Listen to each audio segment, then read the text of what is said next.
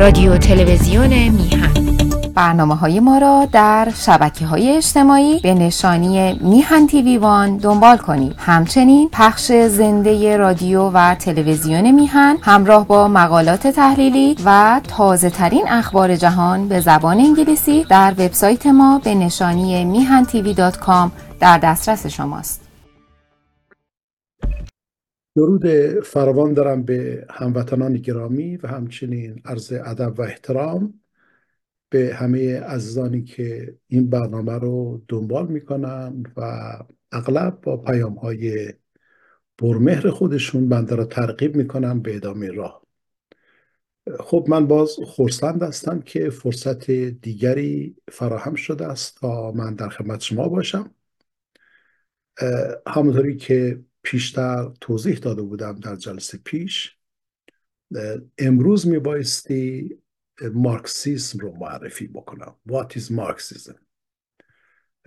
بی تردید آنچه که اینجا خدمت شما عرض خواهم کرد و سعی میکنم به ساده ترین شکل ممکن تا اونجایی که امکان داشته باشد اون رو انجام بدهم، در واقع معرفی مارکسیسم یا مارکسیسم در تئوری هستش.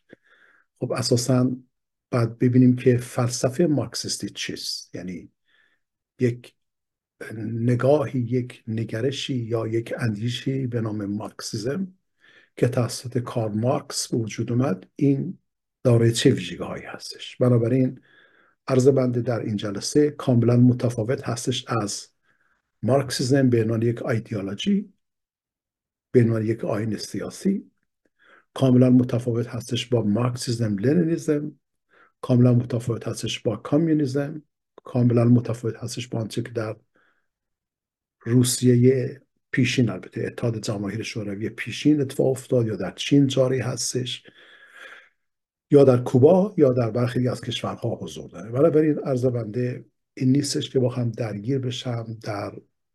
درگیر منظورم به اصطلاح به نوعی توضیح بدم سیاست های کمونیستی رو. عرض بنده قطعا این نخواهد، بلکه به عنوان یک ناظر بی‌طرف سعی میکنم که فلسفه مارکسیستی رو یا تئوری مارکسیستی رو به ساده ترین و شکل ممکن تا اونجایی که واقعا میشود خدمت شما عزیزان ارائه بدم.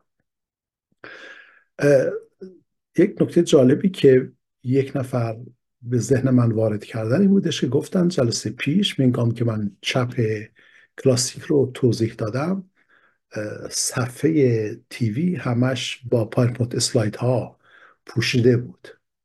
بعد من دقت کردم دیدم وا درسته، هنگامی که صحبت میکردم فراموش میکردم که اون پاورپوینت ها رو از روی صفحه بردارم، چون مشغول صحبت بودم و حواسم به این موضوع نبودش. خیلی پوزش میخوام. البته ایشان میگفتن که مشکلی نیست که پاورپوینت ها اونجا باشه، اما چشم آدم رو خسته میکنه یا تمرکز رو از بین میبره، یعنی چین چیزی. و خب من هم قبول دارم. به هر حال به تمام نظریه های سازنده‌ای که ارائه میشد احترام میگذارم، چرا که همونطور که عرض کردم ما میبایست از همدیگر یاد بگیریم اگر واقعا میخوایم خودمون رو از این معضلات و گرفتاری هایی که گریبان جامعه رو گرفته است نجات بدهیم. میخواستم این رو خدمت شما عرض بکنم و شاید نکته ساده دیگری که مستی خدمت شما توضیح بدم این هستش که نکته مقدماتی این هستش که تمام امید بر این هست که کسانی که خود را مارکسیست مینامند، حالا امروز من مشخصا عرض کنم مارکسیسم، نمیگم چپ، یعنی مارکسیسم رو به عنوان یک نحله از اندیشه چپ معرفی میکنم. امیدوار هستم که کسانی که خودشون رو مارکسیست میدونن، حتی اونهایی که رهبری جریانات مارکسیستی رو به عهده دارن، امیدوار واقعا هستیم با قلبی پاک و با نیتی صادق و سالم که دست به مطالعه آثار مارکس بزنم. مارکس کتاب‌های زیادی نوشته که باید اونها رو خوند واقعا تا بشه به یک جمع‌بندی رسید. من این کارها رو انجام دادم در گذشته، برای اینکه کار بنده، شغل بنده این بود است که برم درس بگم. خب طبیعتاً یک جلسه دو جلسه هم واسه مارکس رو میگفتم، خب همینا رو مطالعه میکردم، میرفتم درس میگفتم. به این خاطر اینها رو خوندم، نه اینکه شخصا علاقه نبوده باشم مثلا. لذا با معرفی اون موضوعات محوری فلسفه مارکسیستی در جلسه امروز به ساده ترین و کوتاه‌ترین شکل ممکن، آرزوی بنده این هستش که اونهایی که خودشون مارکسیست میدونن به واقع فکر بکنن، ببینن آیا در مسیر درستی هستن یا نه، یا این کالا با طرح چند جمله نمیدونم بورژوازی و پرولتاریا و کمونیستی و این داستان ها بخوان خودش رو مارکسیسم معرفی کنن. لذا هدف ما همانا فقط ادای دین هست به میهن و بی تردید با توجه به اطلاعاتی که امروزه بیشتر در اختیار ما قرار گرفته است میبینیم که احزاب سیاسی مارکسیستی خیانت کردن. این صحبت همه جا هست. حالا به هر حال من عرض این هستش که فقط فکر بکنن. خب اجازه فرمایید دوستان گرامی تا من بحث رو آغاز بکنم و همونطور خدمتتون عرض کردم امروز باستی فلسفه مارکسیستی رو یا تئوری مارکسیستی رو خدمت شما معرفی بکنم. اسلاید رو شیر میکنم یک لحظه و بعد سعی میکنم اون رو برش دارم. خب ببینید، پیشنهاد من این هستش که دوستان گرامی حداقل در اینجا اگر که فکر میکنید که موافق هستید، من باور دارم که برای درک فلسفه مارکسیستی یا مارکسیسم در تئوری ما ناگزیر هستیم از هگل آغاز بکنیم و اگر هگل رو اجزای فکریش رو به درستی و روشنی نتوانیم دریابیم، در درک مفاهیم تئوری مارکسیستی ممکن است دچار لغزش‌هایی بشویم. لذا من هم یک نگاه بسیار ساده‌ای بر هگل خواهم انداخت و در این ارتباط تمرکزم روی این کتابی هستش که شما روی اسلاید میبینید در سمت چپ، فنومنولوژی آف اسپریت یا پدیدار شناسی روح. این رو خدمت شما عرض میکنم و بعد 3 کتاب دیگر رو از مارکس من انتخاب کردم، برخلاف دوستانی که همش میرن منیفستو رو میخونن، منیفست کامونیسم رو میخونن یا کپیتال رو میخونن که من هم اونها رو تایید میکنم که باید خوانم، اما در این جلسه میخوام تمرکز رو روی این 3 کتاب بگذارم تا اونجا که ممکن هست یا حتی اونها به شما معرفی بکنم. خب این برنامه هستش من برای امروز در نظر گرفتم. امیدوار هستم که بهشون رو ظرف 1 ساعت حالا کمتر بیشتر توضیح دم. بنابراین من اسلاید رو متوقف میکنم و اجازه بفرمایید تا کارم رو با هگل آغاز بکنم. ببینید دوستان، اساس بحث هگل، خب کسی که مقدمه بر مارکس بود و خب مارکس خودش متأثر از اندیشه‌های هگل هست، منتها در فهم هگل به نظر من مارکسیست ها دچار لغزش های تاریخی شدن. اینها رو من سعی کنم توضیح بدم. لذا شما باز تقاضا میکنم صبور باشید تا من بتونم این موضوعات بسیار ثقیل و پیچیده رو تا حد امکان به سادگی توضیح بدم. ببینید، هگل یک نگاهی داره به دنیا که معروف هستش به ایدئال گرایی یا ایده گرایی، بهتر عرض بکنم ایدئالیسم. منظور از ایدئالیسم چیست؟ هگل میگه که تمام جهان، یعنی ساختارهای جهان، البته ارزم جهان اجتماعی، جهان سیاسی اقتصادی است، نه جهان طبیعی به معنای مصطلح قضیه. میگوید که تمام ساختارهای جهان، تمام کنش‌ها، واکنش‌ها، رفتارها، استانداردها، سنت‌ها، سیاست‌ها، اینها همه بر مبنای یک روح تاریخی شکل گرفته است. این روح همانا آن ایده هستش که هگل به اون اشاره میکنه. خب این روح تاریخی چیست؟ نظر هگل هستش که در حیات انسان ها یک روح وجود داره، ولی روح نه به معنای کلاسیک قضیه، سنتی قضیه که بگه خیلی خوب روح و بدن و غیره. ایشون معتقد هستش که روح همانا آگاهی انسانی است. پس در همه ادوار تاریخ و در همه جای جهان یک روح وجود دارد که آن روح عبارت است از آگاهی های انسان و این آگاهی انسانی هست consciousness و این آگاهی های انسانی هستش که منبع تاریخه. بنابراین تاریخ حیات انسانی برآمده از آگاهی های انسانی است. این بحثی است که هگل در کتاب پدیدارشناسی، البته در آثار مختلفی باید عرض بکنم، اینها رو مطرح میکنه. خب به نظر هگل پس ما هرگاه که به مفهوم حیات انسانی نگاه بکنیم و بخوایم این حیات و تحولات اون رو در مقام عمل، در پرکتیس، در متن جامعه درک بکنیم و توضیح بدیم، بایستی برگردیم به آگاهی های انسان. این آگاهی های انسان هستش که روح جوامع و روح تحولات و روح تاریخ رو تشکیل میده. این بحث کلیدی در هگل هست که مارکس این رو به آریت میگیره و بعد اون رو خودش میگه که من آپساید دانش کردم، اونو چی میگن وارونش کردم. هگل میگه بنابراین این آگاهی های انسانی هستش که منبع تحولاته، منبع دگرگونی هاست و منشأ حیات اجتماعی سیاسی است. پس اگر ما میخواهیم به درک صحیح از مفهوم حیات سیاسی، اجتماعی و غیره نظارت داشته باشیم، میبایستی به اون آگاهی یا به اون روح باید مراجعه کنیم. حالا شما باید بفهمید که من گاهی اوقات یه حالت درد دل رو مطرح میکنم و میگم که ای کاش بتوانند گروه سیاسی دقت بیشتری به این موضوعات داشته باشند، صرفا از این جهت هستش تا چند اندازه آگاهی ها میتواند کمک بکند به یافتن مسیری که میتواند مردم را با هزینه کمتر به منزل مقصود، یعنی ایران آزاد و دموکراتیک برساند. ارزمنده بیشتر از این زاویه دیده است و طبیعتا اون آگاهی ها از طریق نمیدونم فیسبوک و غیره نمیشه به دست آورد، ها بسیار سطحی هستن و غیر قابل منتبه. به هر تقدیر هگل میگه که پس اگر ما به وجدان، به آگاهی انسانی مراجعه کنیم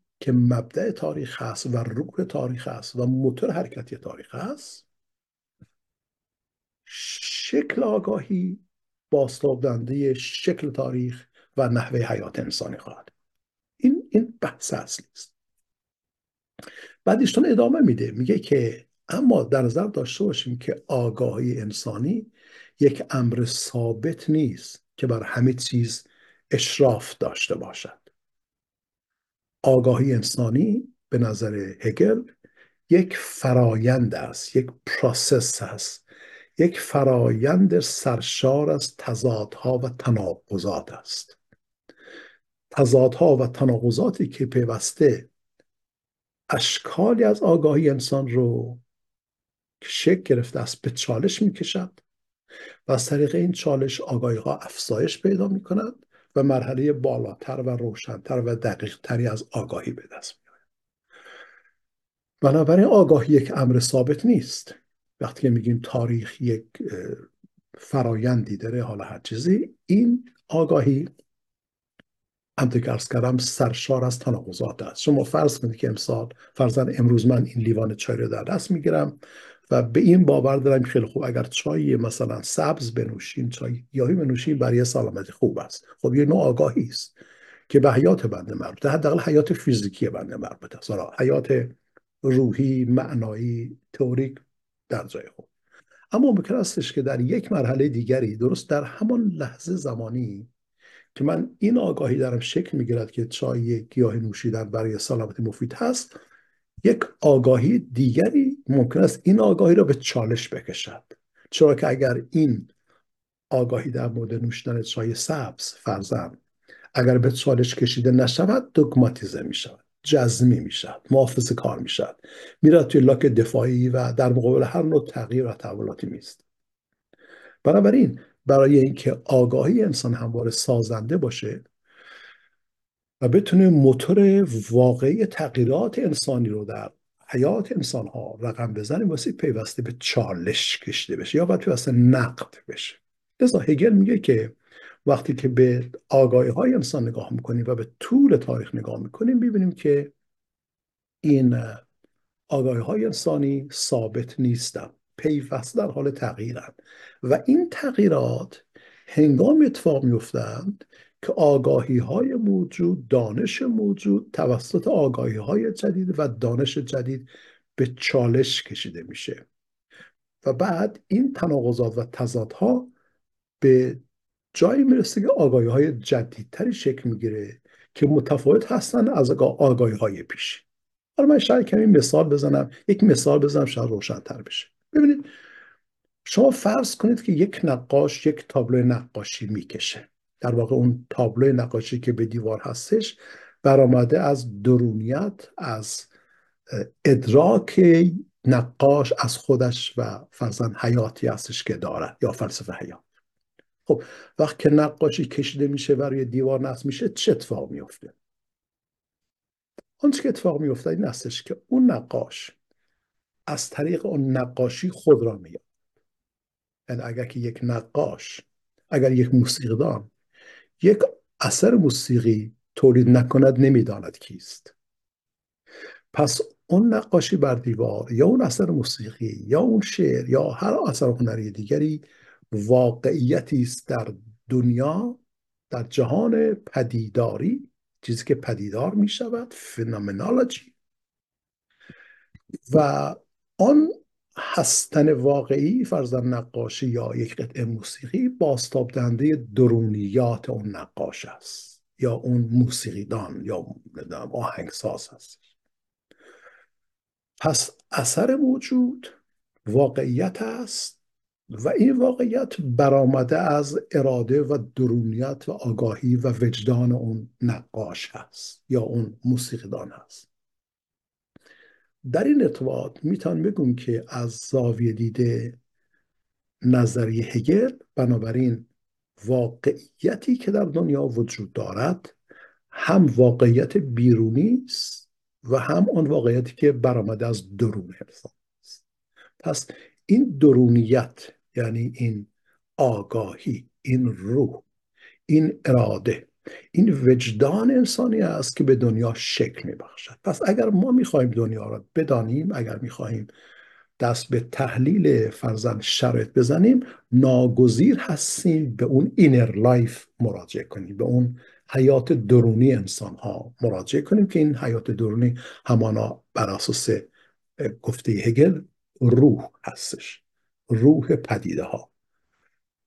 در حقیقت اون تابلو نقاشی یا قطعه موسیقی یا یک غزل یا یک چکامه که از یک شاعر سروده میشن، اینها بشکن externalization of the inner life of the spirit، یعنی متبلور اون اراده درونی و باورهای درونی و شناخت و آگاهی هایی هستش در درون فرد وجود. خب این بحث رو هگل باز میکنه. منتها مثل من بازم عرض بکنم که هگل توضیح میده، میگه شما در نظر داشته باشید، این نکته بسیار دوستان مهم هست، هم مهم هست هم خیلی ثقیل و سخت هستش، این مقداری هضمش مشکل. ببینید هگل میگه که شما فرض کنید که بنده نوعی اینجا هستم، یعنی هستن بنده اندیشمه، آره نه هستن فیزیکیم البته، چون ایشون روی روح تکیه، روی آگاهی تکیه دارد دیگه. به همین خاطر بهش من یک فیلسوف ایدئالیست هست. هگل میگه خیلی خوب، شما فرض کنید که بنده نوعی اینجا هستم، یعنی هستن من، این هستن در واقع تجلی بیرونی است. اصالت من بر اساس هگل در درون بنده هستش، اینر لایف من هست، در روح هست، در وجدان هست، در اندیشه هست، در آگاهی هست و غیره. میگه که این هستن این انسان در اینجا به معنای بودن یا به اصطلاح حالتی از هستن یک انسان هستش. خب من اینجا هستم، آگاهی دارم.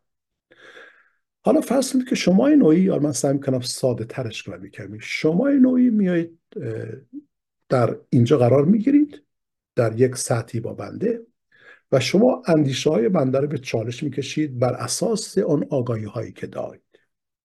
خب هگل میگه که این فرد، یعنی بنده، تز هستم، اسم بنده رو میذاره تزیس، و کسی که میاد بنده رو به چالش میکشه و نقد میکنه که میخواد بودن من را، یعنی اون جزمی بودن حالت هستن من را به چالش بکشد، اسم اون رو هگل میگذاره انتیتزیس، یعنی کسی که با من مقابله میکنه، یعنی افکار آن فرد افکار بنده رو به چالش میکشه. من مقاومت میکنم که نخیر بنده درست میگم و اون انکار میکنه هستن بنده رو، میگه که نه تو درست فکر نمیکنی. اما این چالشی که میان اون فرد و بنده صورت میگیره، یعنی دو تا انسان، حالا مثال دارم عرض میکنم البته چون این نیستش، یعنی موضوع دقیق تر از این هست و من سعی میکنم این رو توضیح بدم تا اونجا که ممکن هست با کمک این مثال ها. خب هگل میگه که اون کسی که داره اندیشه شما رو به چالش میکشه، هدفش حذف و نابودی شما نیست و مقاومت شما هم در مقابل اون فرد به این معنی نیست اون رو بخواد به طور کلی از صحنه حیات حذف بکنید، بلکه تز و آنتی تز، تزیس و آنتی تزیس، اینا پیوسته میان با هم دیگه کلنجار میرن برای اینکه بودنها را، یعنی بودن من و بودن آن فرد، این بودنها تبدیل بشد به یک شدن. یعنی چی؟ شدن منظور چیست اینجا؟ بیکامینگ یعنی چی؟ بر اساس نظر هگل آن فرد و بنده، تزیس و آنتی تزیس، با هم دیگه دائما کلنجار میریم با این تضادها دایلکتیکلی، به شکل جدلی، تا یک ما بشویم. پس بر این اساس تز و مخالف تز یعنی آنتی تز، اینها هر دو بودن هستند یا حالتی از امور هستند. وقتی که این تضادها، کانترادیکشن ها، میان همدیگه رو نقد میکنن و با همدیگه نمیدونم دیالوگ برقرار میکنن و غیره، یک فرایندی شروع میشود که بر اساس اون فرایند این دو، یعنی هم تز هم آنتی تز، از بودن دogماتیک خود، جزمی خود خارج میشوند و یک ما شکل میگیرد. پس اون فرد و بنده میشن یک ما. مهم نیستش چگونه هم یک ما بشویم. هرگاه که این ما شکل میگیرد، هگل به اون میگوید که سینتزیس، که بهش میگن هم نهادین شدن. من یک اسلاید اینجا باز با شما به اشتراک بگذارم که دوستان بیشتر عنایت داشته باشن. ببینید هگل این رو میگه، ببینید میگه که تسیس یعنی فرض کنید که بنده، اسمم هست محمود، درسته؟ اینجا هست، من تایید میکنم که من خودم هستم و اندیشه من درست است و آنچه که من بگم درست است، یعنی بودن امری یا حالت امری. این رو من میتونستم بنویسم بینگ، شاید اگر بنویسم بینگ شاید بهتر بود. بینگ مثلا یعنی چیزی. خب این من هستم دیگه، اصرار میکنم بله من هست، یعنی هرچی که من میگم درسته. طرف مقابل که داره من چالش میکنه میاد میگه که من میخوام این بودن تو را به چالش بکشم، پس تو بودنت اصلا غلط است. یعنی بودن منظورم فکرت، یعنی غلط است، فکر من درست است. پس یک حالت جدلی شکل میگیره، دایالکتیک یعنی جدلی، بین این بودن و آن بودن. اینا هر کدام بودنی هستن. این بودن یعنی این فرد که داره انگار دائما این رو به چالش میکشه و بنده که اینجا هستم هی میام مقابله میکنم. بعد میگه که هگل میگه که اما اینها متقابلا همدیگر نمیخوان نابود بکنن، اینها میخوان به درک صحیح تری از مفهوم فرضاً آگاهی برسن. حالا اگر این دوتا این جدل رو ادامه بدهم، یک حالتی از شدن شکل میگیرد که به این میشه بگیم becoming. اگر من این رو زودتر می‌نوشتم شاید بهتر. خب یعنی این انکار همه انکار هاست به نفع نوعی شدن. خب این مدلی است که هگل مطرح میکنه. خیلی ساده، من سعی کردم تا اونجایی که ممکن هست اساس فلسفه هگل اینه. چرا هگل اینقدر اصرار می‌ورزه بر این مدل؟ میگه به خاطر اینکه ما از طریق این جدل ها، نمیگم جنگ و جدل، یعنی استدلالات در درون اندیشه، میتونیم پیوسته بر نارسایی ها، ناتوانی ها و نقائص فکری و دیدگاهی خودمون پی ببریم، از دوگماتیسم، از انجماد فکری، از تسلب آینی خودمون رو نجات بدهیم، در واقع بیم خودمون را آزاد بسازیم. پس جدل مایه و گوهر اصلی آزادی است. وقتی که یک ما شکل میگیرد، سینتزیس، همونطور که شما اینجا بالا ملاحظه فرمایید، در اینجا اون طرف و ما هر دو از اون تنگناهای فکری خودمون رها شدیم و یک ما شدیم. این ما مقدمی است بر آزادی. بنابراین هگل میگه که روح تاریخ آزادی است. هر چه که هست آزادی است. انسان ها در هر مرحله از حیات خودشون باستی تلاش بکنن خود را نقد بکنن، حتی در همان لحظه در هم یک ثانیه یا ثالثه‌ای که من فهمی پیدا میکنم نسبت به خودم و جهانم، مثل اون فهم به چالش کشیده بشه. و اینکه اگر به چالش کشیده نشه، دوگماتیسم اینجا، تحجر اینجا شکل میگیره. شما ببینید که چقدر مصیبت در ایران امروز، دنیای اسلام پیچیده هستش، چقدر این دوگماتیسم وحشتناک. خب برای اینکه ما بتوانیم از این دوگماتیسم رها بشویم، یعنی یک انسان آزاده وارسته رها شده از هر نوع زنجیر فکری یا باور، مستی پیوسته نقد بشم. این فرایند نقد شدن رو هگل بهش میگه دیالکتیک، که در 3 واژه تزیس، آنتیتزیس و سینتزیس خلاصه میشه. یعنی being، denial of being، آفشم یادم بزنم، denial of being و becoming. خب این اساس بود. اینجا مشکل پیچیده وجود داره که رو به ساده‌ترین شکل ممکن خدمتتون عرض کنم. هگل میگه وقتی که یک ما شکل میگیرد، یعنی حالتی از شدن، یعنی یک فرد و بنده میشن یک ما، این خود ما شدن در ذات خودش، در درون خودش بلافاصله میشه نوعی تحجر. پس مستی بازی اندیشه دیگری بیاد، یا اندیشه 2 نفر به چالش بکشه، یا گروه دیگری بیاد این گروه به چالش بکشه، و این اثر، این فرایند تضادها، process of contradictions، به قول هگل تا انتهای تاریخ ادامه پیدا میکنه. پس هگل میگه که روح تاریخ، جهت تاریخ، مسیر تاریخ، ولتگیست، حالا دوستانی که آلمانی میدونم ممکن است من داره اصلاح بکنه اگر تلفظ من نادرسته، ببخشید. میگه که این ولتگیست، این روح جهانی، همانا اون وجدان در حال تکامل انسانی است، یا اون آگاهی های در حال تکامل و تحول انسانی است که پیوسته به چالش کشیده میشه، خود رو بازسازی میکنه، آگاهی بالاتری به دست میاره و میره تا یک حالت مطلقی که در انتها آزادی کامل بر جهان حکم فرما میشود.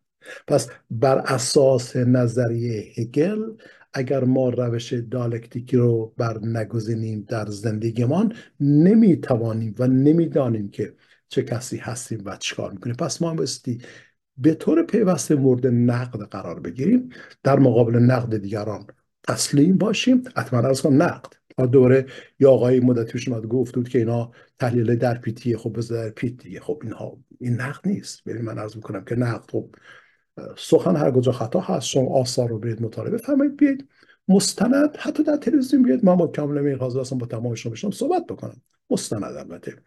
شما بیاید من در نقد بکنید، من در مقابل نقد شما تسلیم خواهم بود. ما با هم دیگه کار میکنیم، تلاش میکنیم تا هر دو به آگاهی های بالاتری برسیم، در واقع هر دو رها بشویم، آزاد بشویم از انجماد، از جمود فکری و از این زنجیرهایی که تمام روح ما را به اسارت گرفته است. حالا این زنجیرها میتواند ایدئولوژی اسلامی باشد، میتواند ایدئولوژی مارکسیستی باشد، یا هر چه که میخواد باشه. پس ببینید دوستان، کلید، یعنی پیام اصلی در نظریه مارکس رو ما بسیم در هگل پیدا بکنیم. حیات انسانی داره یک جهت هست، یعنی هدفمنده. اون هدف چیست؟ هدف این استش که انسان پیوسته نجات پیدا بکند، آزاد بشود، دیالکتیکلی، یعنی به طور جدلی پیوسته انسان نقد بشود، خود را بازسازی کند، پیوسته بازسازی در بازسازی در بازسازی، تا برسد به جایی که انسان رها شده از همه فرزن قید و بندها. خب این بحثی است که هگل مطرح می‌کنه. پس فلسفه تاریخ و حیات انسانی آزادی است. هیچ واژه‌ای در دنیا، در جهان انسانی مهمتر، حساستر و حیاتی‌تر از آزادی نیست. البته من این رو در یه جلسه بعداً توضیح خواهم داد که آزادی اصلا معنی آزادی چیست. خب این بحثی است که هگل باز می‌کنه. مارکس میاد و این مسئله دیالکتیک رو از هگل به عاریت میگیره، اما میگه که ببین آقای هگل، شما اشتباه میکنی. شما فکر میکنی که این اندیشه انسان است که تحول پیدا میکنه. نه، این عمل انسان هاست. پس ما بریم به جای اینکه به فکر انسان ها دقت بکنیم، باید بریم به عمل، به رفتار انسان ها نگاه بکنیم. به همین خاطر هستش که در یک از نامه‌ای که به فورباخ نوشته، لودویگ فورباخ، در آخر نامه خیلی ساده ای هم هستش، در آخر نامه میگه که فیلسوف اون این نیستش که میخواد دنیا رو توضیح بده. فیلسوف آنی هستش که میخواد دنیا رو تغییر بده. و شما حساب بکنید که این سخن پاپولیستی، سخن عوامانه چقدر جذابه برای مردم ساده اندیش. البته عرض میکنم که بله، پس مثل دنیا تغییر پیدا کنین، عمل انسان هاست، ما بس بریم تضادها و کنش ها و کنش ها رو در متن جامعه انسانی پیدا بکنیم، نه در اندیشه انسانی. و ببینید مارکس به طور کامل بحث اندیشه و تحول و آگاهی رو به یک بار کنار میگذاره. خب حالا مارکس، من رو باز یادم باشه این اسلاید رو متوقف کنم که به من یادآوری کرده بودن یادم باشه. خب مارکس میگه که بنابراین من میخوام این دیالکتیک رو از هگل و آریت بگیرم، اون رو از ابعاد به اصطلاح فکریش خارج بسازم، مادیش کنم. به همین خاطر میگه که من میام رو وارونش میکنم. این اصلش اینطوری، اما هگل این شکلی دیده است. پس این عقیده نیست، این باور نیست، این اعتقادات نیست، این وجدان انسانی نیست، این آگاهی های فکری و روشنگر نیست که انسان رو آزاد میسازد. هر چه که هست رفتار انسان هست. پس ما میریم در رفتار انسان ها اونجا مبنای مطالعه قرار میدیم. این چیزی که مارکس شروع میکنه. بنابراین دوستان، اگر که شما بخواید تئوری مارکسیستی رو، فلسفه مارکس رو، فلسفه مارکس رو اگر میخواید مطالعه فرمایید، این کلید طلایی سال به تعبیر، اگر من بگم کلید طلایی، برای کلید هست دیگه. این نکته است که مستی از اون بحث رو آغاز بکنیم. در نظر داشته باشیم که به نظر هگل بنابراین تمام حیات انسانی یک فرایند تضادهاست و جدلی که میان تضادها اتفاق میافتد که انسان را به آزادی مطلق باید برساند. پس به نظر هگل گریزی از این فرایند رها شدن وجود ندارد. یا در واقع یک نوع تیلیالوجی وجودش، و میگن تیلیالوجی، بعضی بهش میگن دیترمینیسم، من ترجیح میدم واژه تیلیالوجی استفاده کنم. یک سرنوشت مختوم وجود داره به نظر هگل. اتفاقا من این رو میخوام اینجا اعلام بکنم، خود بنده این اعتقاد رو دارم. فقط یک سرنوشت مختوم وجود داره، فقط یک راه وجود داره، و اون اندیشه انسان است که مثل اصلاح بشه، مثل آگاه بشه، بعد روشن بشه تا بتونه خودش رو رها بسازه از تمام موانعی که جلوی فکر کردن مستقل انسانی بنده به عنوان یک آفریده عاقل خردمند میگیرد. خب هگل بنابراین میگه که یک روح تاریخی که من هگل اعلام میکنم نستش، پس یک سرنوشت گویی به طور جبری انسانها رو به اون مسیر فرا میخواند. اگر که فرد در مقابل این مسیر بخواد تسلیم بشود، مقاومت بکند، دچار انجماد فکری میشه. پس ما ناگزیر هستیم که بیاییم باورهای خودم رو مورد بازسازی و نقد قرار بدهیم، یا دیگر ما رو نقد بکنن و ما بتوانیم یک فرایند یادگیری متقابل سازنده ایجاد بکنیم. هر دو با هم، همه با هم از هم یاد بگیریم، نارسایی ها رو به هم دیگر گوشزد کنیم به شیوه مستدل و روشن و کاملا متین و غلایی، و طبیعتا از طریق این یادگیری متقابل هستش ما میتونیم آزادی رو تجربه نماییم در باور انسان، در درون انسان، در نگاه انسان به خویش و جهان. مارکس میگوید که نه، اون دیترمینیسم که شما میگید اون دیترمینیسم مادی است، یعنی فیزیکی است، عینی است، نه فکری.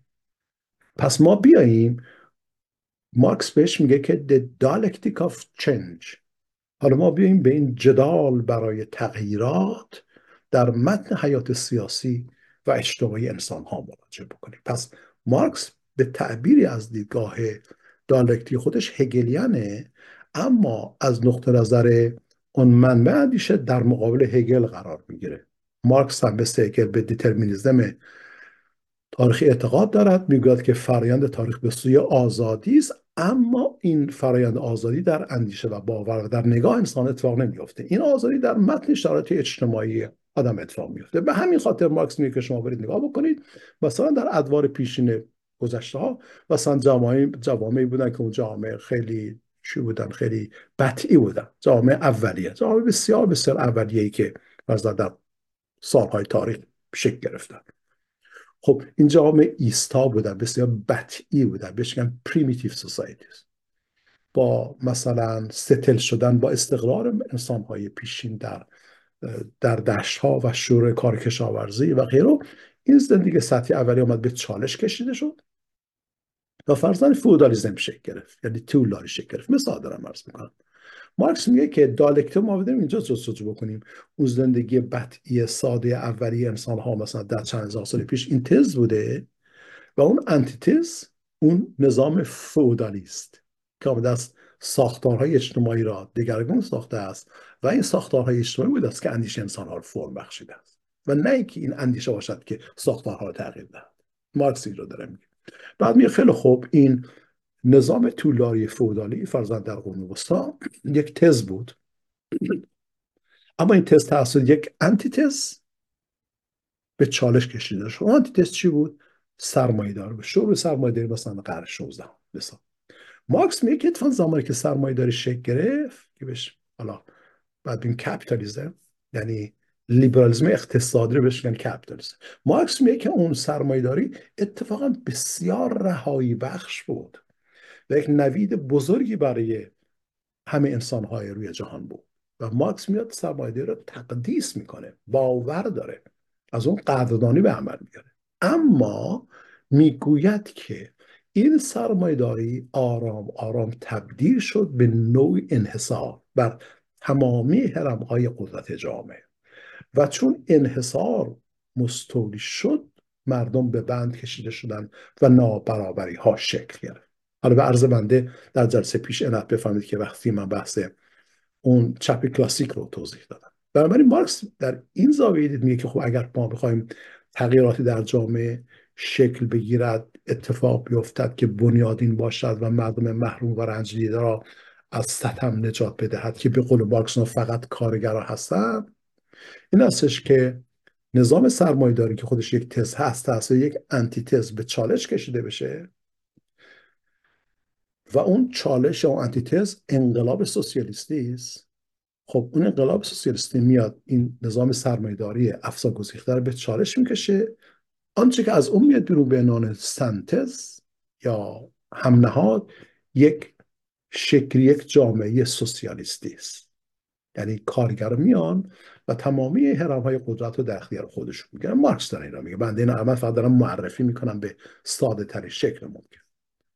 چی میشه اینجا؟ مارکس میگه خیلی خوب، حالا من بذارید تا یک سلاید رو من دوباره این سلاید رو شیر بکنم که دوستان بیشتر متوجه بشن. اجازه فرمایید یه لحظه شیر اسکرین. خب میرم اینجا.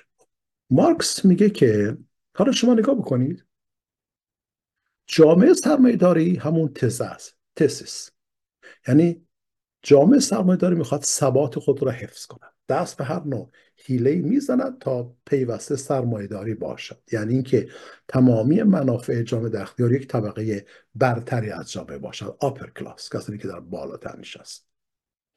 اما این به اصطلاح ثبات یا تزیس یا بینگ، باز من اینجا مثل بینگ رو اضافه میکردم، یا مثلا بینگ، این بینگ میاد به چالش کشیده میشه توسط آنتیتزیس که یک نوع اسمش گذاشتم denial of being، یعنی اونهایی که میان بودن سرمایه‌داری رو به چالش میکشن و اینها در نهایت منجر میشد به یک جامعه‌ای که اسمش رو میتونیم مثلا نظام کمونیستی یا سنتزیس، اونی که مارکس داره توصیف میکنه. بنابراین ما این فرمولا باید داشته باشیم. خب منتهی یه بحث مطرح میشه. مارکس میگه که حالا اگر شما برید به تاریخ نگاه بکنید ببینید که جامعه اولیه مثل تز بودن که توسط تئوری یا فئودالیسم به عنوان سنتیتز به چالش کشیده شدن. این دیالکتیک میان جامعه اولیه و جامعه، من نوشتم تئولداری، یا نمیدونم شاید ترجمه درستی نباشه، منجر میشه به سنتزیس کن سرمایه‌داری است. ولی سرمایه‌داری به محض اینکه شکل میگیره، هرچند که بسیار نوید بخش و رهایی بخش بوده است، از واژه emancipation استفاده میکنه. emancipatory force of capitalism، یعنی سرمایه‌داری زمانی که شکل گرفت نوید رهایی میداد. گفت انسان ها، من میخوام شما رو از اون تویولاری نجات بدم، شما رو از اون نظام سلسله مراتبی ارباب رعیتی نجات بدم، میخوام شما رو از اون جزمیگرایی کلیسا نجات بدم. خب خیلی مهمه، بسیار نوید بخشه. اما مارکس میگه که همین نوید بخشی به عنوان یک تز خودش گرفتار جمود شد. چرا که کشیده شد به سمت سلطه انحصارگرایانه بر همه چیز، بر باور مردم، بر اندیشه های مردم، بر هرم های قدرت. همه اینها رفت تحت کنترل سرمایه‌داری قرار گرفت. اینجاست که جامعه دچار گرفتاری میشه. مارکس این رو توضیح میده. خب حالا باید چیکار کرد؟ مارکس میگه که این تز، حالا شما باز روی اسلاید ملاحظه بفرمایید، میگه که این تز جدید، من میگم تزیس، از همون فرمول دیالکتیک استفاده میکنم، تصویر یک آنتی تزیس به نام سوسیالیسم یا سوشالیسم به چالش کشیده میشه. یعنی سرمایه‌داری میاد دگرگون میشه. من واقعا اصلا نمیدونم باید بخندم یا باید گریه کنم برای اون کسانی که منتظر انقلاب، عروج انقلاب سوسیالیستی کارگران در ایران هستن. اصلا واقعا آدم بهت زده میشه که چقدر ساده انگاری. داشتم اتفاقا مدت پیش تلویزیون روشن بود، فکر کنم آقای فرخ نگهدار بود، کی بود، مال قدیم ها بود، فکر میکنم ایشان بود، که میگفت من یک مارکسیست هستم. به به، مارکسیست. خب چیه مارکسیست؟ چرا خود رو فریب میدی؟ چقدر مردم رو فریب میدی؟ وقتی یک دوست محترم من نوشته بودن که من هم فریب همین چپ ها رو خوردم و سالهای سال زندگیم تباه شد. مشکل هستش که ما نمیدانیم اون پیام و روح را نمیدانیم، اینکه مطالعه کافی نداریم. حتی من باور ندارم، به جد باور ندارم که رهبران گروه مارکسیستی آثار مارکس رو همش رو خونده باشه. نمیشه با 4 تا جزوه و با 5 تا توییت کرده، قدیما که توییت نبودش، یا نمیدونم چی گفت بر من مارکسیست هستم، مارکس کارگران بیایید و سرمایه‌داری رو براندازید و دین افیون تودا است و این داستان ها. بسیار به نظر من ساده انگاری است، هرچند که فریبکاری است. خب سوشالیسم یا سوسیالیسم حالا هر چیزی به فارسی شکل میگیره. یعنی سرمایه‌داری برانداخته میشه، از صحنه جامعه هست میشه. مارکس این اعتقاد داره و سوشالیسم شکل میگیره. اما این سوشالیسم ضرورتا کمونیسم نیست. تفاوت‌های فاحشی وجود داره میان سوشالیسم مارکسیستی و کمونیسم مارکسیستی. این نکته ظریفی هستش که حتما باید بهش دقت بکنیم. مارکس میگه که هرچند که کارگران بودن قدرت را در دست گرفتن، اما 2 خطر جدی نهفته است در همین حالت برتری سوسیالیستی. اولین خطر این استش که هر آن امکان دارد که بقایای نیروهای سرمایه‌داری برگردند و انقلاب سوسیالیستی را با شکست مواجه بسازند. دومین خطر این استش که این کارگرهایی که اومدن و نظام سوسیالیستی یعنی قدرت در دست گرفتن زیر عنوان سوشالیسم، اینها درک روشنی از مفاهیم جامعه ندارن. پس مستی یک تفاوت قائل بشویم میان کارگران و پرولتاریا. اینجاستش که مارکس بحث پرولتاریا رو در مقابل بورژوازی مطرح میکنه. میگه که تفاوت میان پرولتاریا و بورژوازی این هستش که، حالا باز من این اسلاید ببندم که اون عالی هست باشه بعد میبنده بشه. تفاوتش این هستش که پرولتاریا آگاه هست و پرولتاریا به یک انقلاب جهانی فکر میکنه. میگه تمام کارگران جهان میبایستی متحد بشوند. نگاه شما بکنید به منیفستو که میگه کارگران جهان متحد شوید. یه دیگه هم نام چپ میرانه اینا رو تکرار میکنن بدونی که اصلا بفهمن یعنی چی. ولی من حتی فکر میکنم شاید جسارت اونها نکنم. من باورم بر اساس اونها نمیدانن این موضوعات. حتی شاید ناآگاهانه فریب این شعارها رو میخورن. پس کارگران جهان باید متحد بشن. این رسالتی است که بر دوش پرولتاریا هست، اما کارگران ضرورتا این رسالت رو درک نمیکنه و اینجاستش که میگه ویدرینگ آف سوشالیسم، یعنی مثل نظام سوشالیستی هم از میان برداشته بشه توسط یک آنتیتز دیگری که در نهایت بیاد کمونیسم در جامعه شکل بگیره. این بحثی است که مارکس مطرح. یعنی اصلا ما اگر میخوایم مفهوم به اصطلاح یعنی اساس تئوری مارکسیسم رو ادراک بکنیم، میبایستی با این مفاهیم بنیادین آشنایی داشته باشیم. حالا باز تکرار بکنم، عرض بکنم که مارکس بر این باور هستش که اگر کارگران بخواهند با مثلا در یک نظام سوسیالیستی بخوان با صاحبان سرمایه یا بقایای سرمایه داری که تلاش میکنن برگردن به صحنه وارد مذاکره بشن و اصلاحاتی در سیستم ایجاد بکنن، این اصلاحات به زیان کارگر هستش. پس مثل به اصلاحات نگفت. در اون کتابی که خدمت شما نشون دادم، کریتیک آف دی گاتا پروگرام، مارکس این نکته رو برجسته میکنه. من توصیه میکنم به دوستان که حتما این کتاب رو مطالعه کنید. این رو مقدم بدانید بر کپیتال مارکس یا منیفستو آف کامیونیسم، یعنی این رو زودتر از اونها بخونید. مارکس میگه که مشکل سوشالیسم، مشکل جامعه سوسیالیستی، حتی وقتی که سوسیالیست‌ها بیان سرمایه‌دارا رو براندازن، به قول اون آقایی که بر من شد عروج انقلاب سوسیالیستی در راه ایران است، این سوشالیست‌ها دو تا مشکل دارن. اولا که آگاهی ندارن که اینا کارگرن اما هنوز پرولتاریا نیستن.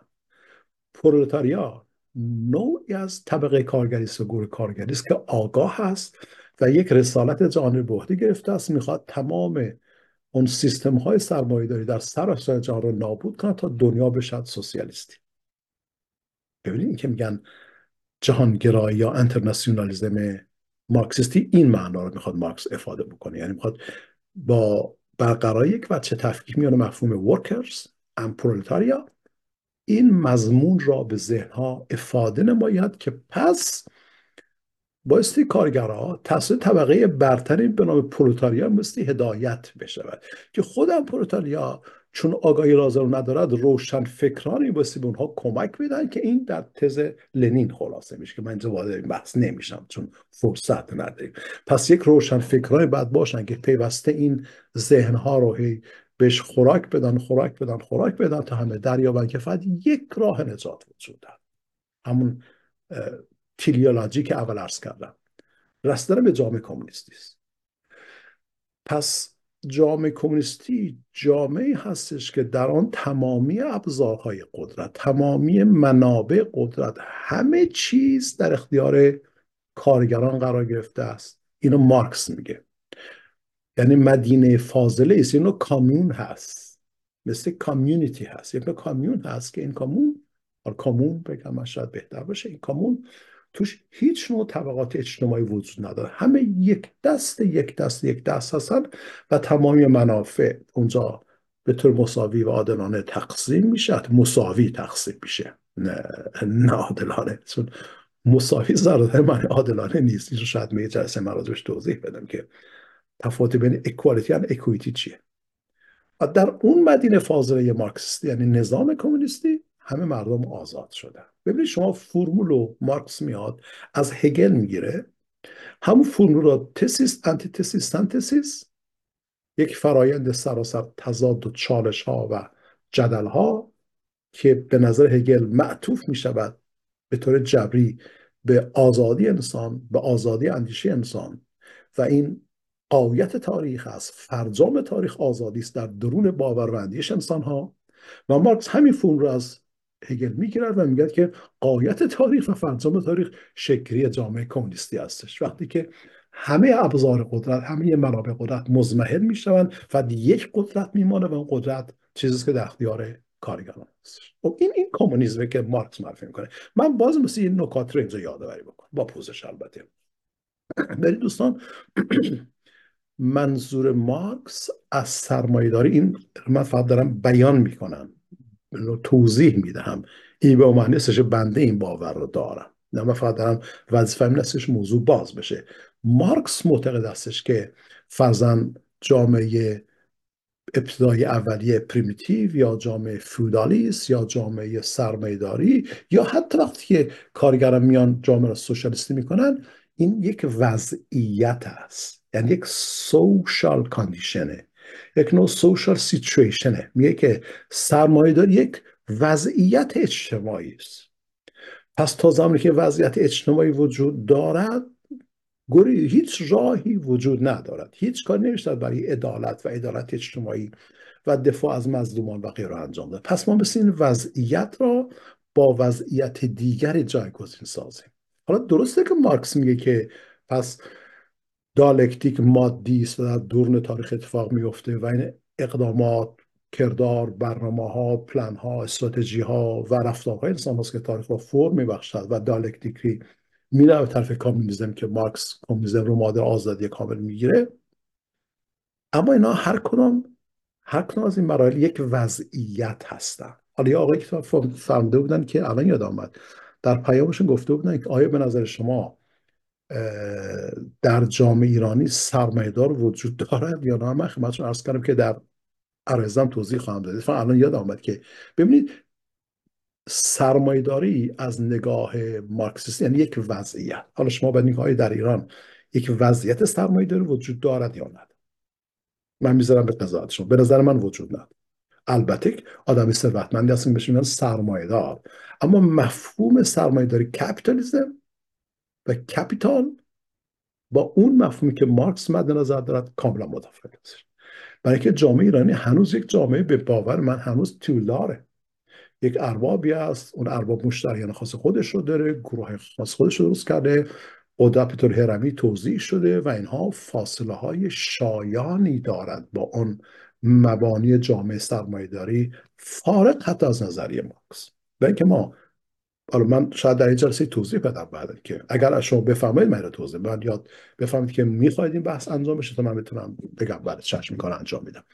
سرمایه‌داری از درون یک فرایند عقلایی شدن شکل میگیرد. یعنی هنگامی که انسان‌ها میتونن خود از خرافه ها، از سدها، از موانع و از تمام چیزهایی که مانع از بیان مستقل عقلای انسان میباشند بیرون میآید. پس سرمایه‌داری یعنی بنا یک وضعیت، حتی با نگاه مارکسیستی، سرمایه‌داری برآمده از یک فرایند عقلایی است که انسان‌های آزاد تصمیم می‌گیرند در بازار آزاد رقابت کنند و قصه هاست. آیا رو بحثی است که آقای ادم اسمیت باز میکنه. ولی ما میگیم که جامعه ایرانی اینطور نیست. جامعه ایرانی امروز تمام شرایط در اختیار یک فضای کاملا عقلایی و حتی ضد خردگرایانه هستش. یک نوع تئوری است و یک طبقه نوکیسه بیریشه‌ای با خیانت به مردم، با زیر پا گذاشتن تمامی منافع مادی، منافع اون اجتماعی، روحی، معنوی، فرهنگی و با همه چیز دارن جامعه رو غارت میکنن. حالا اینو ممکن استش که در اصطلاح عام سرمایه‌دار نامیده بشه، اما جامعه سرمایه‌دار نیست. به خاطر اینکه در درونش تضادهای وجود دارد که مانع از آن میشد که ما باید بگیم جامعه ایران امروز جامعه سرمایه‌داری است. خواستم اینها رو خیلی کوتاه خدمت شما عرض کنم. بگذاریم. خب مارکس میگه پس وقتی که حتی سوشالیستان میان قدرت در دست میگیرن و سرمایه‌داری رو با یک انقلاب سرنگون میسازن و این البته این سرنگونی هم قهرآمیز هستش، با اسلحه هستش، با تفنگ و با زور و با انقلاب در واقع همراه هستش، حتی جامعه سوسیالیستی هم راه نجات نیست. چرا که هم خطر بازگشت سرمایه‌دارها وجود دارد و همین خطر وجود دارد که کارگران پرولتاریا نیستن.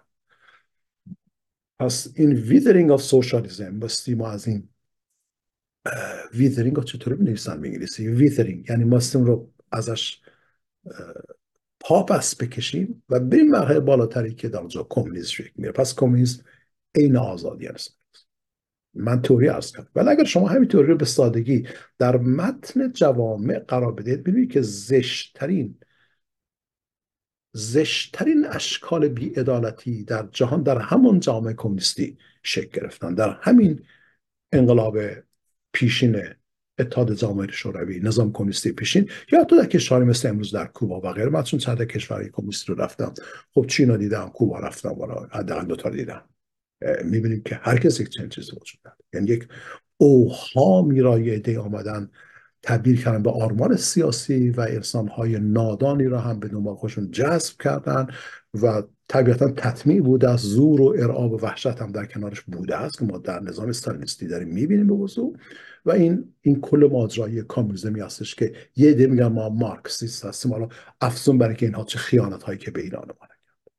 حالا من که میبرم جلوتر و آخرین عرضم رو خدمت شما اینجا ارائه میدم و دیگه بحث رو تمام میکنم. خب ببینید مارکس یک بحث دیگری دارد با عنوان این که اصلا چه میشود که سرمایه‌دارها میان بر جامعه مستولی میشوند. این در واقع یک کلید سومی است که من خدمت شما عرض میکنم. در واقع ما کلید رو از روح شروع کردیم، الویت گیتس شروع کردیم از هگل که مارکس میگه من رو اومدم مادیش کردم. بعد دیترمینیسم تاریخی، هیستوریکال دیترمینیسم و ماتریالیستیک دیترمینیسم بهش میگه. این یک کلید بود. کلید دوم دیالکتیک بود که من خدمت شما توضیح دادم. حالا میریم سر کلید سوم و این آخرین بحث من است. به سادگی البته اینها رو مستی ما ساعت‌ها و ساعت‌ها بعد راجبش صحبت بکنیم. کلید سوم این استش که مارکس میگه پس اگر شما میخواهید اون نظام سرمایه‌داری افسار گسیخته سیطره‌گر رو، انحصارگر رو از میان بردارید، بعد بشناسیدش که چیست. این یک وضعیت اجتماعی است که شکل گرفته است. یعنی چی؟ مارکس میگه که اساساً مفهوم قدرت، مفهوم سلطه، حالا من بگم دامینیشن نه هژمونی، ضرورت دامینیشن، یعنی که شما اومدید همه چیز رو در اختیار خودتون گرفتید، حالا به هر طریقی یا هر ترفندی که اون اشکال داره که نمیشه این چیز رو صحبت کرد، یعنی فرصت نیست. قدرت هنگامی شکل میگیرد، این سلطه هنگامی شکل میگیرد که کسانی میتوانند منابع و نیروهای تولید رو در کنترل خودشون بگیرن. از دفعه من یک اسلاید دیگه با شما شیر بکنم. این از روی اسلاید میخونم و دیگه تمامش میکنم. ببینید مارکس میگه که شما به این نفهمید، میگه که یک جامعه یک زیربنا داره. شما یه خونه است مثلا، درسته؟ یه پی و دیوار این حرفا داره، فاندیشن، فونداسیون، حالا هر چی اسمش باشه، و این دیوارها. میگه که اینا بهش میگن زیربنا، اینفراستراکچرز، حالا شاید بگم، و یک روبنا داره که این سقف هستش. شما در نظر بگیرید مثلا یک انسان هست، یک بدن هست و یک اندیشه هستش. حالا این بدن انسان رو فیزیکلی مادی بگیم که زیربنا، و اندیشه که از این بدن محافظت کنیم، مغز که از انسان محافظت کنیم، میشه روبنا. مارکس میگه که سرمایه‌داری کاری که کرده است اینه که تونسته در همان قرن 16 به بعد به سرعت تمامی منابع و نیروهای تولیدی رو در اختیار خودش بگیره. در این انحصار شکل گرفت. یعنی انحصار اتفاقا بحث خیلی بحث جالب و جذابی از مارکس درست داره میگه. اتفاقا در اینجا درست میگه. در تشخیص شکلی مصیبت مارکس به درستی تحلیل میکنه. ما فرمولی که میپیچه، اون نسخه ای که می‌نویسه میگن دارو رو بگیرید خوب میشه، اون فرمول مصیبت ایجاد میکنه. اون نسخه کاملا غلطه. البته حتی این diagnosing of the evil به قول خودش، حتی این تشخیص این مشکل هم امروزه برای ما در واقع کارگر نیست. این مربوط قرن 19 همه، چرا که امروزه اصلا مفاهیم منابع و روابط تولیدی اینا کلا همشون دگرگون شدن. من دارم مارکس اینجا فقط معرفی میکنم. یعنی دوست دارم مارکسیستی که میگم ما مارکسیست هستیم و غیره، من میرم با نظام اسلامی هماهنگ میکنم و ائتلاف میکنم و این مصیبت ها رو به جا میذارم. و بعد شما در فلسطین میبینید و این اصلا یک چیز وحشتناکی شده، اصلا دنیا خیلی ترسناک شده، به خاطر اینکه واقعا این موضوعات را نمیدونن و مردم ساده اندیش هم به سرعت فریبان ها، نه مردم، یک بخشی از مردم فریب خوردن که خوشبختانه بسیار بسیار ما باید سربلند باشیم، بسیار باید سپاسگزار اون عزیزانی باشیم که با صداقت و با شهامت میگوین ما فریب اینها رو خود روی ساده انگاریم و زندگی ما رو و مملکت رو تباه کرد. و امروزه صادقانه اومدن دارن تلاش میکنن برای آزادی. من بیشتر روی سخنم با اون عزیزان هستش. خب اونهایی که منجمد هستن اون به خودشون، به من ارتباطی نداره. خب مارکس میگه که وقتی که سرمایه‌داری شکل میگیره در واقع قدرت شکل میگیره. پس اگر میگه که سرمایه‌داری یک نوع وضعیته، مارکس منظورش اینه که سرمایه‌داری یک در واقع وضعیتی است که در آن تمامی هرم‌های قدرت، منابع قدرت در اختیار یک طبقه خاصی هستش که اسم میذاره بورژوازی.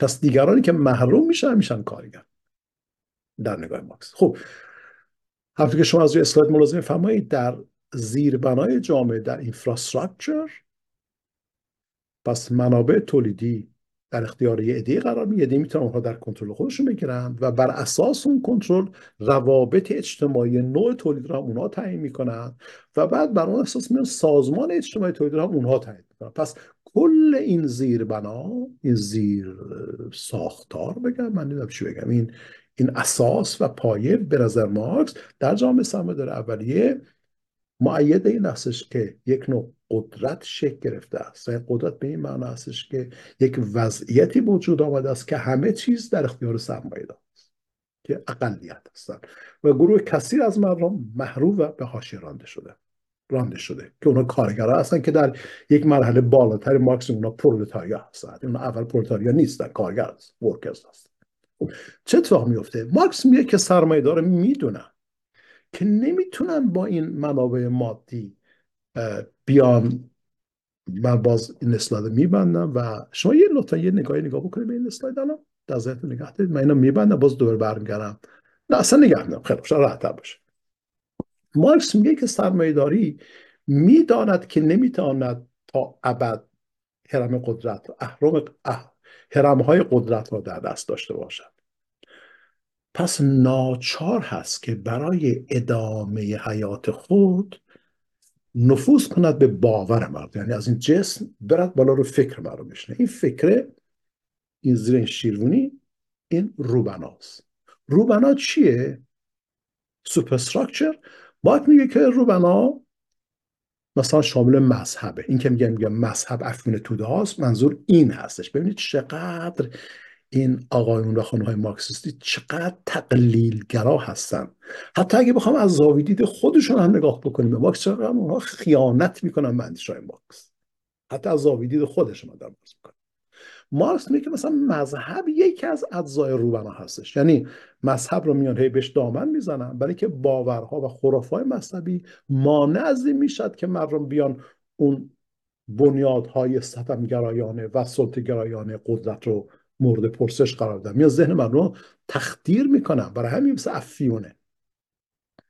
نظام آموزشی به نظر مارکس، یا به قول هگل رشت، نظام آموزشی هم یک نوع افیونه. باورهای خرافی نوع دیگه است، سنت ها یه جور دیگه است. و مثلا من 2 بار نوشتم اینجا، بخشید حواسم نبود اینو پاکش کنم. موضوعات مربوط به حق، حقوق بشر و غیره یکی از این هاست. شما اگر که با اون آنجیش کوئسچن مارکس، کتابی که من قبلا خدمتتون عرض کردم، مراجعه بفرمایید، این رو در اینجا میتونید بخونید. در این آنجیش کوئسچن تحلیل فوق العاده زیبایی است. مارکس میگه که خب مثلا موضوعات مربوط به حقوق بشر و غیره به معنای که از توی جامعه سرمایه‌داری فقط ارائه میشه، بدون که جامعه سرمایه‌دار حق رو بخوام معناش حقوق بشر رو در قالب نیازهای اجتماعی درک بکنن، این خودش همون تخدیر فکری است. آزادی‌های فردگرایانه، نظام قضایی و غیره همه میشوند اون روبنا که نوعی سلطه ناپیداست. پس 2 نوع سلطه وجود داره. سلطه پیدا، اوریان که میشه رو لمس کرد، بره لخت اوریانه، همه میبیننش. سرمایه‌دار رو از تمام منابع کشور رو غارت کرده است، همه میبینن. اما یک سلطه ناپیدا وجود دارد. اون سلطه ناپیدا بر باور مردم رسوخ کرده و اراده انسانها رو به تسلب کشیده است، مسخ کرده است. به همین خاطر هیچ حرکت از سوی مردم صورت نمیگیره. البته این مدل در مورد حمزه ایران هم صداقت داره، میتونیم ما بهش نظری داشته باشیم برای توجیه شرایط حمزه ایران. مارکس میگه که نگاه بکنید، پس بنیاد و پایه یا این انفراستراکچر، بیس، اون بنیاد جامعه نیاز به توجیه دارد و این توجیه از طریق تسخیر باورهای مردم صورت میگیرد و این تسخیر باورها پیوسته میاد بنیادهای اجتماعی اون تولید رو در واقع میاد ازش محافظت میاد. لذا شما اگر که به مارکس، به آثار مارکس نگاه بکنید، از بخواید روح فلسفه مارکسیستی رو به اصطلاح تحلیل بکنید، وقت در این عرض آخره و در سومین کلید مارکس میگه که پس حالا اگر که ما میخواهیم سرمایه‌داری رو، اون نظام سلطه سرمایه‌داری که اومده از منابع و ابزارهای قدرت، منابع و ابزارهای تولید، روابط اجتماعی تولید و سازمان اجتماعی تولید رو اگر ما بخوایم به چالش بکشیم و چنگال سرمایه‌داری بیاریم بیرون، مثل روی باورها کار کنیم. اینجاستش که مارکس به نوعی برمیگردد به هگل و از هگل به آریت میگیرد. بسیار زیرکانه این موضوع رو که بس ما بایستی تلاش بکنیم که ذهن مردم رو هم آگاه بکنیم. خب این آگاهی کجا صورت میگیرد؟ اینجا اشتباه بزرگ مارکس به باور من اتفاق میفته. مارکس میگه که اون آگاهی ها رو ما در اون آگاهی سوسیالیستی پیدا بکنی و اون پیش قراولان، اون اوانگارد هستن، هاربینجرز، هر چیز اسمش بذاریم، اون روشن فکران حزب کمونیست هستن که مثل اینها رو برای مردم میان توضیح بدهن، مرام کمونیست رو توضیح بدهن، جزء منتشر کنن، کلاس بگذارن و قص الهازات ها این کارگرها دریابند که ذهنشون تخدیر شده، به چی میگن مصلوب شده، تحت کنترل دیگران قرار گرفته است و اگر بتوانن اونها ذهن خودشون رو رها بکنن، همراه با یک انقلاب قهرآمیز طبیعتا زورمدار، میشد بنیانهای جامعه سرمایه‌داری رو دگرگون ساخت تا نظام سوسیالیستی شکل بگیره. و همونطور قبلا خدمتتون عرض کردم، چون نظام سوسیالیستی پیوسته خطرات متوجه جامعه میسازد، به این دلیل که کارگران از مفهوم پرولتاری بودن را نمیفهمند و هم امکان بازگشت نیروی سرمایه‌داری وجود دارد، بایستی در نهایت اون اصلا ویدرینگ آف سوشالیسم، اون از سوشالیسم به عبور بکنیم تا به یک متن فاضله برسیم به نام کامونیسم، جایی که همه در امن امان هستن. مارکس میگه همه در آزادی کامل هستن و همه چیز به طور اشتراکی به صورت کمون در اختیار همه آدم هستش. من بیش از این نباید ادامه بدم بحث رو، فقط خواستم که به ساده ترین شکل ممکن، همونطور که عرض کردم، بیام بگم که مارکسیسم چیست. یعنی به همین خاطرم عنوان این رو میذارم مارکسیسم در تئوری اند پرکتیس، ببخشید به مارکسیسم در تئوری و عمل. خب مارکس چی میگه؟ چی گفته است و عمل چی بوده است؟ اگر شما رو به عمل نگاه بکنید، به اتحاد جماهیر شوروی سابق نگاه بکنید، به کوبا نگاه بکنید و به دیگر جاها نگاه بکنید، میبینید که فاصله بسیار بسیار شایانی حتی میان همون تئوری که به نظر من به غلط رفته است در اون نسخه که پیچیده است و در عمل کاملا وجود دارد. بازم عرض کردم که دوستانی که چین رفتن این رو عرض بنده رو متوجه میشن که چی گفتن. چینیان یکی از مقتدرترین نظام های اقتصادی دنیا تا چه اندازه بسته است در چنگال ایدئولوژی مارکسیستی، حالا نوع مدل چینیش، ماویستی، هر چیزی. و اگر به کشورهای فرسوده مثل کوبا شما تشریف برید، به وضوح این موضوعات میتونید واضح بفرمایید. امیدوار هستم که دوستان عرض بنده در این جلسه هم مفید بوده باشه. بیشتر از این مصدق اوقات نمیشم. خوشحال میشم که پیشنهادات شما رو دریافت بکنم. در جلسه بعدی هم که قبلا عرض کرده بودم، من میام یک مدل دیگری از چپ رو خدمت شما معرفی میکنم که از درون سنت مارکسیستی بیرون می آید ولی مارکسیستی نیست. اون رو زیر عنوان دیپندنسی تئوری، یعنی نظریه وابستگی، توضیح میدم. دهه 60 70 80.